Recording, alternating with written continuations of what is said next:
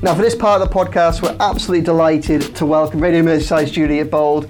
How you doing, Julia? You okay? I'm all right. I'm a bit shell-shocked. It's been 24 hours and a bit there, yeah. It's been a lot going on, and I'm also a bit uncomfortable because I usually ask the questions. So be nice. Now, I'm sure most of you will know precisely why Julia is here and probably will have listened to some of her work so far. But Julia, yesterday, we're recording this on Friday morning, yesterday, Thursday, your series, your secret series that you've been working away on for it's been a year of your life, hasn't it, where you've been working with Everton. The amount of times, I think, over the past 6 months, someone has said to me, just imagine if someone was doing like an Amazon or a Netflix-style documentary inside Everton during that season. And one of the things I always wanted to say, but couldn't, was, well, actually, there is somebody that's kind of doing something very, very similar. Yeah. And now we've got the fruits of your labour, haven't we? The new podcast series, Everton, Nothing Will Be the Same, 10 parts, BBC Sounds, went online on Thursday. I've already binged most of it. I'm sure Chris has as well. I mean, how's it been? How's the reaction been? It's been incredible. I didn't sleep the night before, and yeah, as you say, it's been a complete secret life. And that people have said to me, imagine if someone had been in Everton. And I was like, yes, because I couldn't say where I was. Very few people knew. I know you knew where I was, but there was very, very few people that knew, and I've had to lie to friends, haven't even known where I was. I was completely hidden away. And yeah, the reaction has been just insane in the most fantastic way. I couldn't sleep, so I watched on BBC Sounds as each episode uploaded at 6 a.m. yesterday, and I was terrified. And you hope these things go down well, and you hope there's enough insight in there. But people have just, even non-football fans have been in contact saying, I am binging this. People were messaging at 3 a.m. this morning saying, I've not gone to bed. I've got to listen to the end of this. And that's just the best compliment ever. And I'm so pleased that Everton fans, especially that fan base, can now get some insight into what went on, some decision making that went on, reasons why for things, and how people were feeling. Because I think, everyone from the outside could see it was a roller coaster. Although someone said to me, don't call it a roller coaster because there was too many lows, not enough highs. But it was a roller coaster. It was everything. Because if you think, the Brighton result was a high, wasn't it, near the end of the season, that came out of nowhere. Bournemouth, the last... Not for Kevin Farwell. Well, no, I mean, that's it. The quote in there that, he was wondering if Everton can hang on. I mean, that happened last weekend against Bournemouth. Someone in front of me at 3 up went, I think we need a fourth and we might win this. I mean, I love that kind of humour from the Everton fans. But yeah, it's been amazing, and thank you. I've had so many messages. I'm trying to get through them all. So if people are messaging to say what they think. But yeah, thank you for listening, first of all, anyone that is. And yeah, I don't know. I'm a little bit in shock, I think. Just, you said there, obviously, it was 6 o'clock, they all went online. What time was the first reaction that you got? Pretty quickly. Yeah. Everton fans, a couple of Everton fans were very clever because the landing page with a tiny trailer was there ready, only for the sake of the BBC uploading it. And a couple of people found it and messaged me and said, is this anything to do with you? And I sort of had to deny anything and ignore anything and said, I don't know what it is. Probably by 6:45, 45 minutes, and I think the first one's about 42 minutes. At least somebody gave you so it didn't take long. Gave you the courtesy of listening to an episode before commenting. Yeah. Fantastic. We'll get into the content shortly, but if we just talk about some of the logistics first, can you just explain to us just what was it? How did this work? Where you were inside Finch Farm? How long for? How did that operate? It feels like I was in there forever. So what happens is BBC Sound struck up an access agreement with the club, and then I'm put into the club. When was that? November. So just after the double Bournemouth week, I sort of went in, had my own little desk and things and place to work, which was right by the canteen, which was really handy. And then I have to strike a balance with the club while I'm in there. So we did have an access agreement, and yeah, it's up to me then being in there to negotiate where I'm going, what we're doing, and you don't know what you're making. We genuinely went in there to make, I think off the back of the previous season, an insight into Frank Lampard and how he's going about rebuilding a club, and how do you take on the likes of, Newcastle with huge amounts of money behind them, and these huge clubs with a colossal amount of money, and how he's negotiating that as a young manager. And that was sort of the premise for the series. When was the access agreement signed? Like how much pre-work had it taken to get you in there for November? I don't know, because I wasn't involved in sort of the to and fro-in. It went on quite a long time. But as soon as it was signed, I was dropped in. And of course, I suppose if you'd arrived just after that difficult week with Bournemouth and Leicester, then you'd have had the World Cup break to kind of acclimatise for it. I think when we look back on that period, I mean, me and Chris often speak about it, just very much felt like the beginning of that season under Frank Lampard. I mean, I made reference to it in my match report against Bournemouth last week. Obviously, they won 3-0 under the October sunshine. Things started to look better, just like 12 months ago when they did with Crystal Palace under Frank Lampard. You think we're making steps forward here, and it felt like there was a lot of, and I don't think it was necessarily naive, but a lot of hope and optimism around the club. It's the late summer of last year, you had Frank Lampard, and you had good people that seemed to be doing good things, like nice, good PR savvy, media friendly people, which does help, I think, for image of the club and relationships to the club, like Sir Connor Cody, James Tarkowski, Seamus Coleman, as well as Frank. They're good talkers, aren't they? Yeah. I mean, how did you find the atmosphere when you went in there? Because I'm sure you got on very well and everybody wanted to help you. It was still positive. I mean, the couple of results, as we know, the double Bournemouth week, as it became known, wasn't ideal, but I think everyone just had it down as a bit of a blip week, and it was an odd season, wasn't it? Everybody knew the season was stopping, and do you know what Frank Lampard was so liked? Even up to his final day and him going, he was so liked by everybody, and I can't state that enough. He was, he would speak to everybody. He was great with me. He didn't have to be good with me. He could have just, when the microphone's on. But no, he'd check on training if I was okay, because it was freezing up at Finch Farm. And, the kit men would come out and bring me a coat and stuff like that, extra coat and extra gloves and things. And everybody looked, all his staff, Ashley Cole, Joe Edwards, good people. And I think there was a lot of positivity. I think obviously people were concerned by those couple of results, but I don't think anyone anticipated what was about to happen once the restart came and the Wolves game happened on Boxing Day.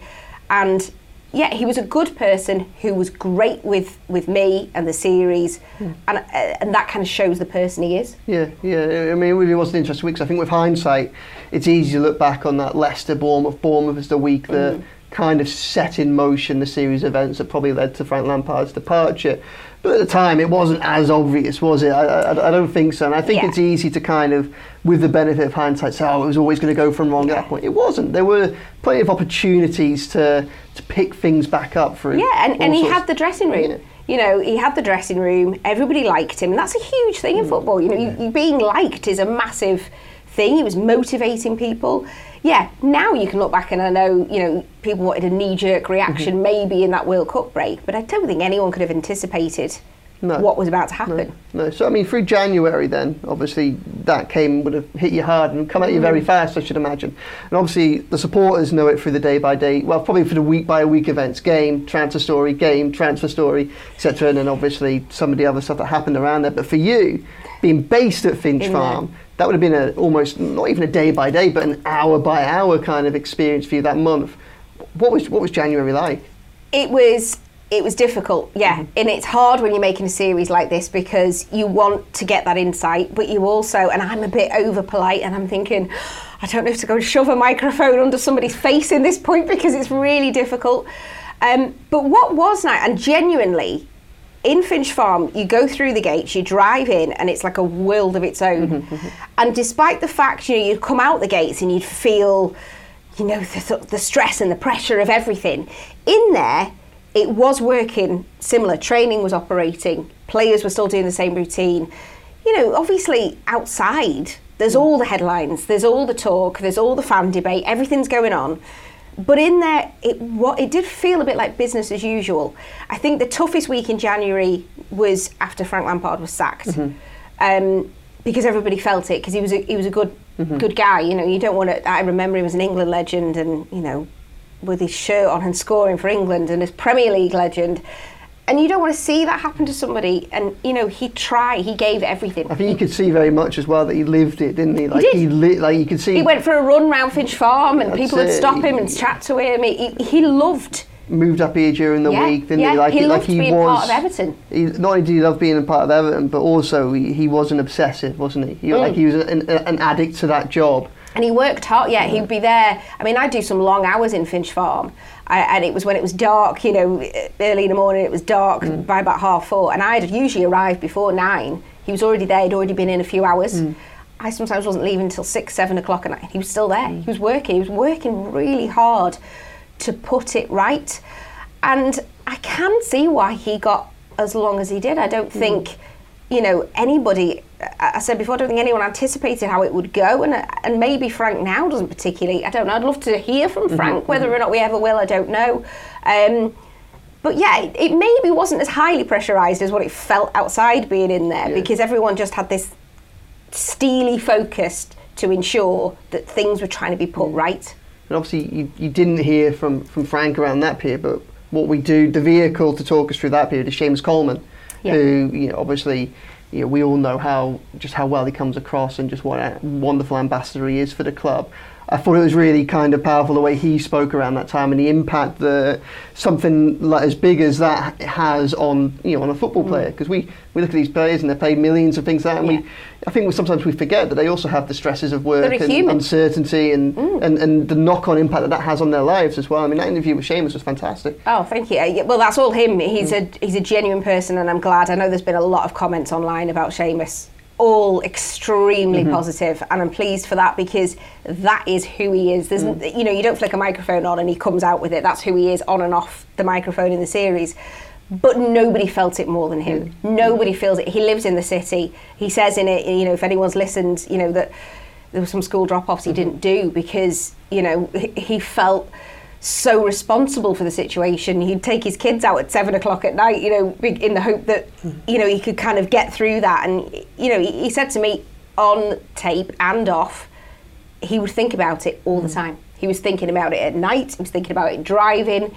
And, no one felt the burden more than him. And I think that's just who he is. Everton is his club, as he says. One of the things I found quite interesting as well is I think through some of the more difficult periods of last season, and to a certain extent still now, I think one of the issues that a lot of people have is communication, or effective kind of engagement and communication between those from inside the club and without it. Now, you've effectively had a lot of excuses here. You're the only person really who through this has been able to deliver any insight to that period of time. And one of the things that struck me most was, we talk about Seamus there, but also you have a degree of access to Kevin Farwell, is just how eloquent and how engaging some people within that club are when they're given that platform to talk. They make a good case for showing what was going on and perhaps giving a little bit of a side of stories and an insight that we didn't have at the time. Yeah, there's quite a bit of Kevin Farwell in it. Obviously it features throughout the series, and then Mark Chapman came along to Finch Farm in the summer and did a big conversation with him as well. He is a fascinating man. He's a hard-working man. His office is filled with files and everything, it's an open door policy as well. The door's always propped open. He, as you said, eloquent. I found him honest, which I hope everybody hears that again, a very honest guy who just wants to find the plan that's going to put Everton back where it should be. And, his dad is a Blue. He talks about that and he goes, I'm straight on the phone to my dad because no one gives me more pressure than him. And he's very well liked. I think quite. It was interesting putting the microphone in front of him because I wasn't totally sure how it would go each time. But once you get him talking, he's very passionate. But away from the microphone, he's quite quiet. Just goes about his daily business and he gets on. He's hard working. He gets his head down and he's doing what he's doing. Quite quiet, but obviously one of my favourite bits when I take my professional hat off and trying to microanalyse everything he says is what he talks about being at Molineux, the penultimate game of the season, and not being able to refrain from celebrating when Yerry Mina's late goal went in. I think myself and Chris were there. It was quite interesting. I wrote about it at the time, being in the press box. That was a situation that was replicated across most of the Everton staff and a lot of the Everton media, and it was quite interesting because there was actually almost a bit of a dispute after between some of the home fans, angered by the away people in the area celebrating. But it just meant that much, didn't it? And I just thought that again, it just gave such a wonderful insight into the human side of these people and what they're going through, and I think that really is something that is really powerful and useful for Everton fans to get that insight, which obviously you've been able to deliver. Chris, I know you've obviously listened to a lot of it. I mean, what bits stand out for you? Yeah. Well, Julie's obviously spoken about the way Frank Lampard was great, and he's a real natural with people, and even the way Kevin Farwell, Seamus Coleman was. Sean Dyche on his appointment, he did one of the first things he says, I'm a Marmite manager. People, you know, I sort of polarised opinion. And, you know, we can see the way he is in press conference, very business-like. But you see, show us a different side of Sean Dyche there within the podcast. Yeah, do you know what? Somebody said to me, who's the person you enjoyed recording with the most? It was Sean Dyche. Really? And I know, and everyone says that. Really? I think he's so funny. He's got a very dry sense of humour. I think in a press conference, that's Sean Dyche, the manager at a press conference. I think that's, you know, but fascinating to hear who he is as a person, his relationship with Ian Wone, his assistant. They've been friends for so long, them two together. We did some recording with them together, and I literally sat in a room for a good hour and a half, and it was the funniest hour and a half I think I've ever had. And again, hard-working people. I sound like I'm repeating myself, but the people in there put the hours in. Sean Dyche puts the hours in, Ian Wone puts the hours in, Steve Stone puts the hours in, who you know, the banter with them as well is brilliant in that, you know, Steve Stone seems to be the fall guy for a lot of their jokes, but that's their friendship. They've all been friends so long, and you know, you can't, that's not a work relationship, that's much more than that. And you'll hear that they say, you know, their kids are best mates, they all know each other, they best man at each other's wedding and all that kind of thing. Yeah, a lot. That's kind of the thing that everyone stood out. They've all said Seamus is a legend. I know that's been now a debate because he refuses it and he will hate me for repeating it again, but he's a legend.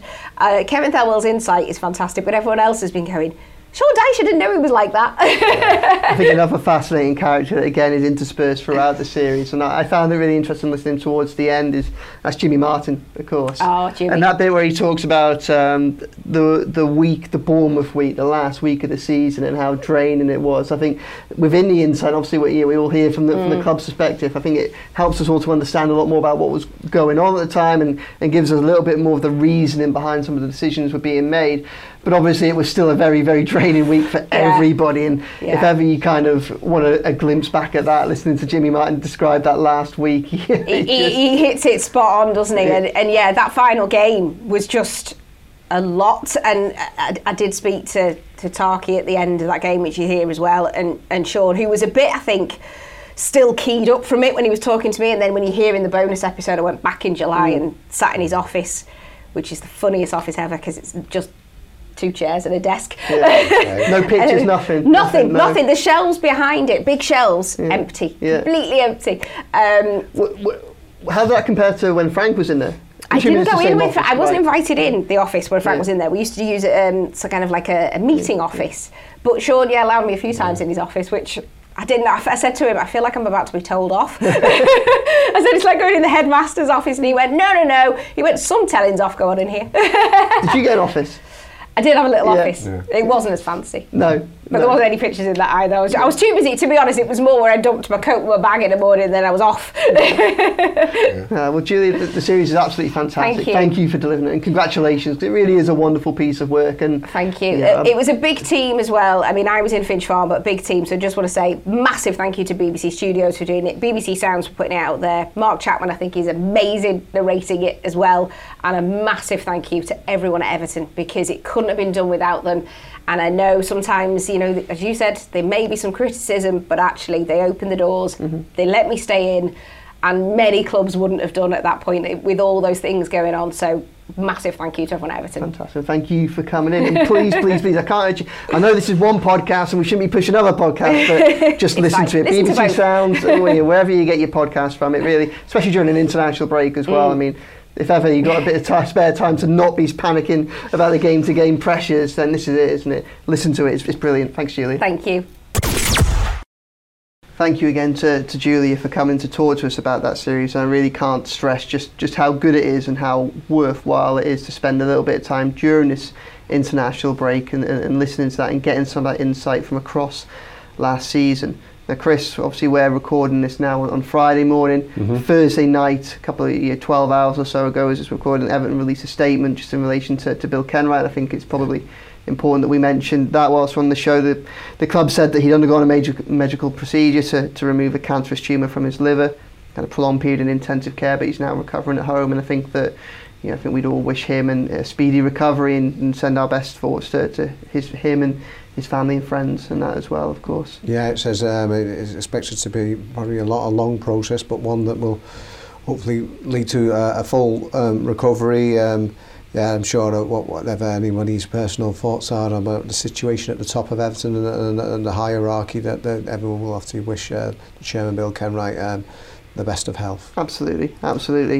They're in the middle of an international break, and we've had a little bit of succour essentially from the Everton series released by the BBC. That's given us a few things to talk about. There's also been a few other bits and pieces of news as well, hasn't there? Obviously, one thing that we have learned this week is something that we always expected to be the case, or from a few days earlier, but it's now ratified that Everton's new stadium will be hosting games for Euro 2028 when it comes to the UK and Ireland after Turkey's withdrawal from the process. Again, we expected this was going to be the case, but it's a big boon, not just for the club, but also for the city and the wider region, isn't it? Definitely, like you say, it did have a certain inevitability about it for the last week. And inevitability. Yeah, there you go. The UK and Ireland going along for the last week when Turkey, because Turkey have getting the following European Championships, which they're now doing with Italy in 2032.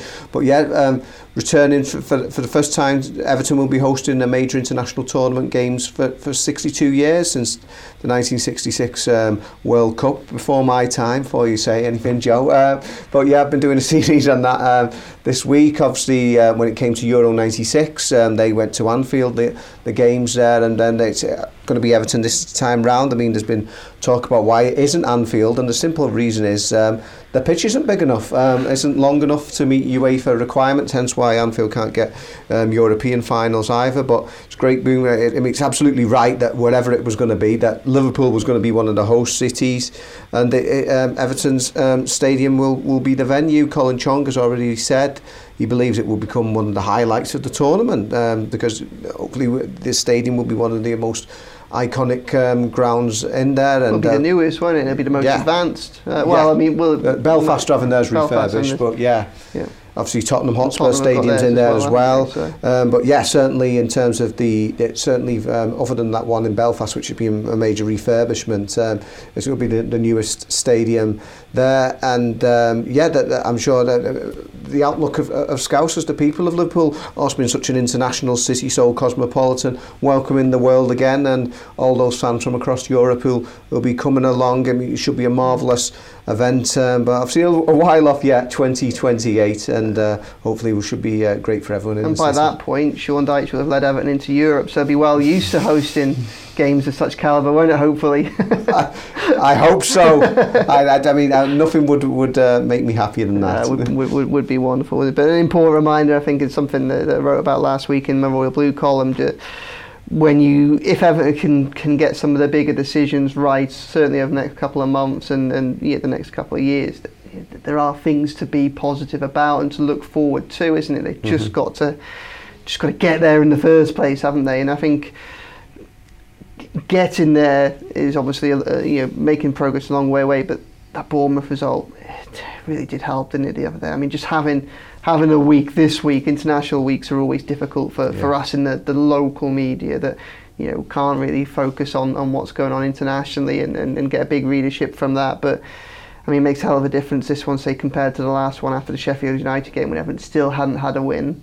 That win over Bournemouth, I know you weren't there, and that might be something that we have to think about for future games. And Gav Buckland as well. Regular contributor Gav Buckland. It might have to be a strategic withdrawal from big games in the future for the two of you, but that really has eased the pressure, hasn't it, I think. And I think it's important to think that 7 points from those first 8 games isn't enough. That's not a good haul. That isn't success for Everton, and that isn't success in the context of the season, because I think when you look at the games that they have played so far, that was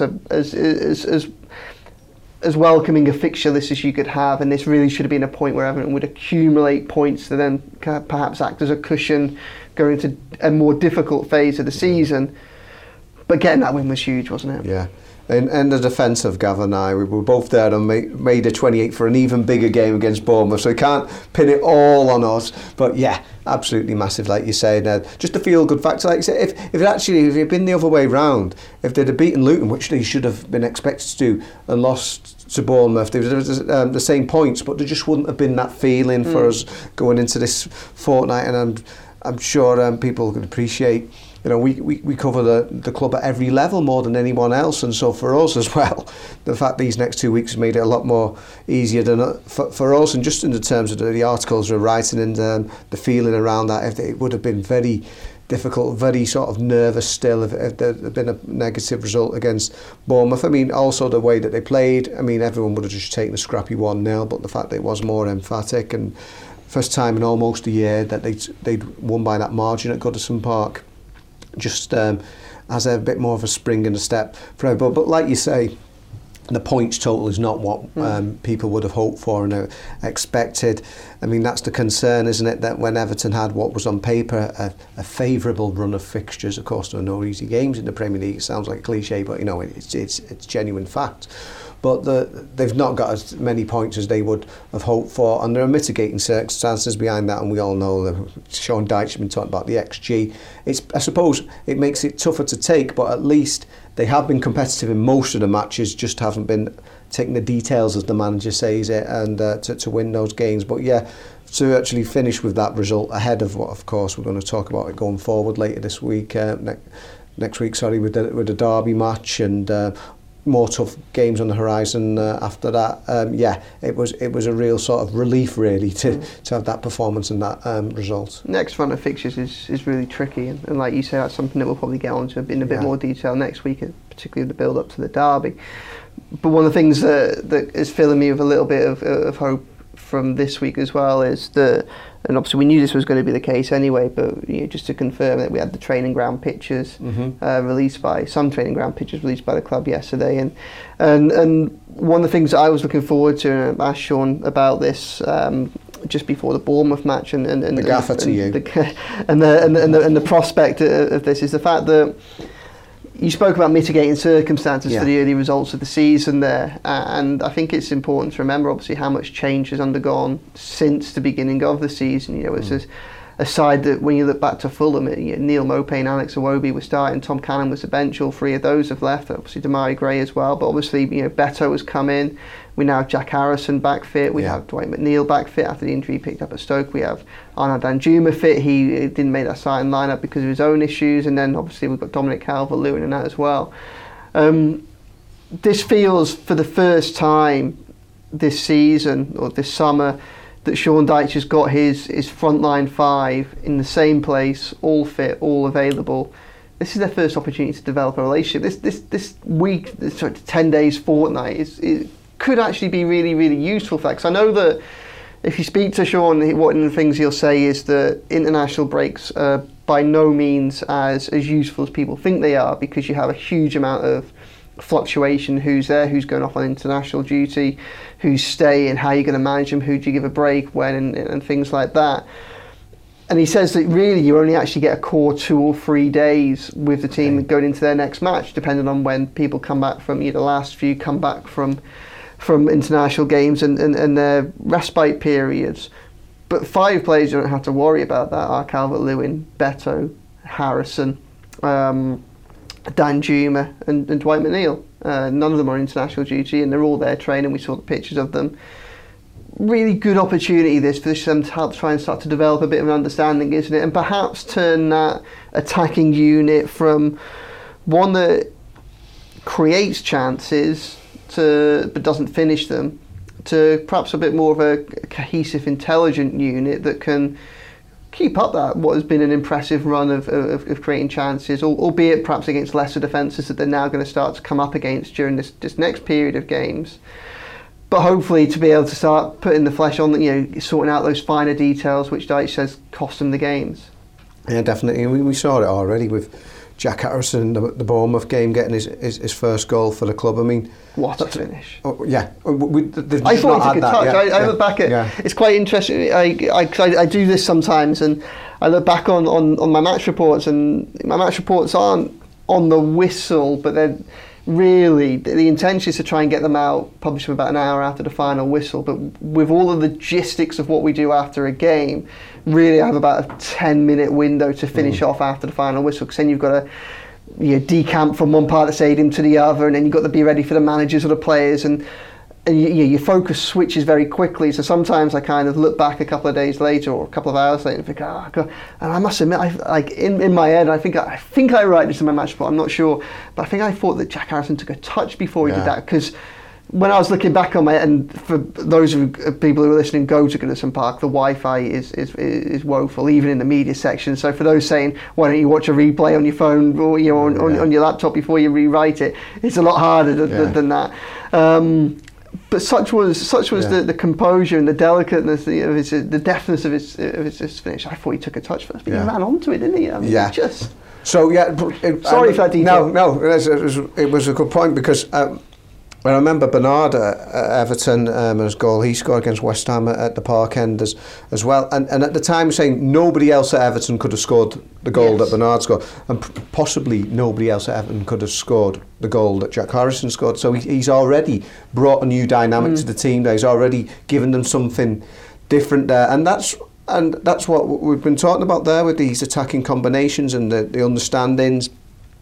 Beto's still very much learning his way in English football. It was great to hit the ground running 24 hours after signing. Comes off the bench at Doncaster Rovers, scores there. But in the Premier League, we've seen bits and pieces from him. He's very athletic. He's good at holding the ball up, intelligent there, but a bit more composure in front of goal. So hopefully this period can sort of help him sort of work that understanding.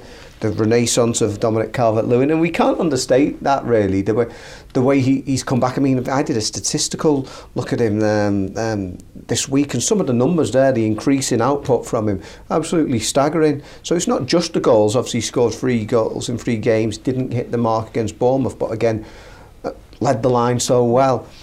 Just so many, like you say, potential positives to work upon. Actually, they've got the options that way. I mean, the fact that Arnott Danjuma isn't even starting the games now and is having to work to get back into the side. I mean, it's just great to have those options. And if you look what the bench was like in the first month of the season, and you're scraping along there's kids on the bench, there's players who've hardly played. Especially Sheffield United after those final departures on the transfer deadline. I mean, that really was a concern. So there's so much for them to work upon and sort of develop those blossoming relationships and combinations in what is a key area, because hopefully if they can get first clean sheet, I mean, the other end of this pitch we're talking about, that you sort of take that as a given with Dyche, but they will be tight and solid at the back, and they haven't been there. That was the first clean sheet, wasn't it, at the season against Bournemouth as well. So yeah, there's plenty to be working on, and it would be nice that they've actually got those forward options, somebody who can sort of create something out of nowhere, or have that bit of magic going forward. And hopefully Jack Harrison, this can be the first of many, because I remember speaking to his college coach from the US, because obviously he's had that sort of unorthodox sort of career path where he moved to the US before he was playing as a teenager, and he sort of came through the college system there, and he was saying he was a real special player, and we're getting to see that. Yeah, well, I think we'll leave it there on that relatively positive note. Thanks very much for joining us for this latest edition of Royal Blue. Obviously, international break, so a little bit shorter than normal, but we're grateful for Julie to come in as well and give us her insight. And we'll be back should be back on Monday, I think, as we start the tentative countdown to the derby, don't we? So thanks very much for joining us. We hope you have a wonderful weekend, and keep smiling. Thank you. You've been listening to the Royal Blue podcast, The Liverpool Echo.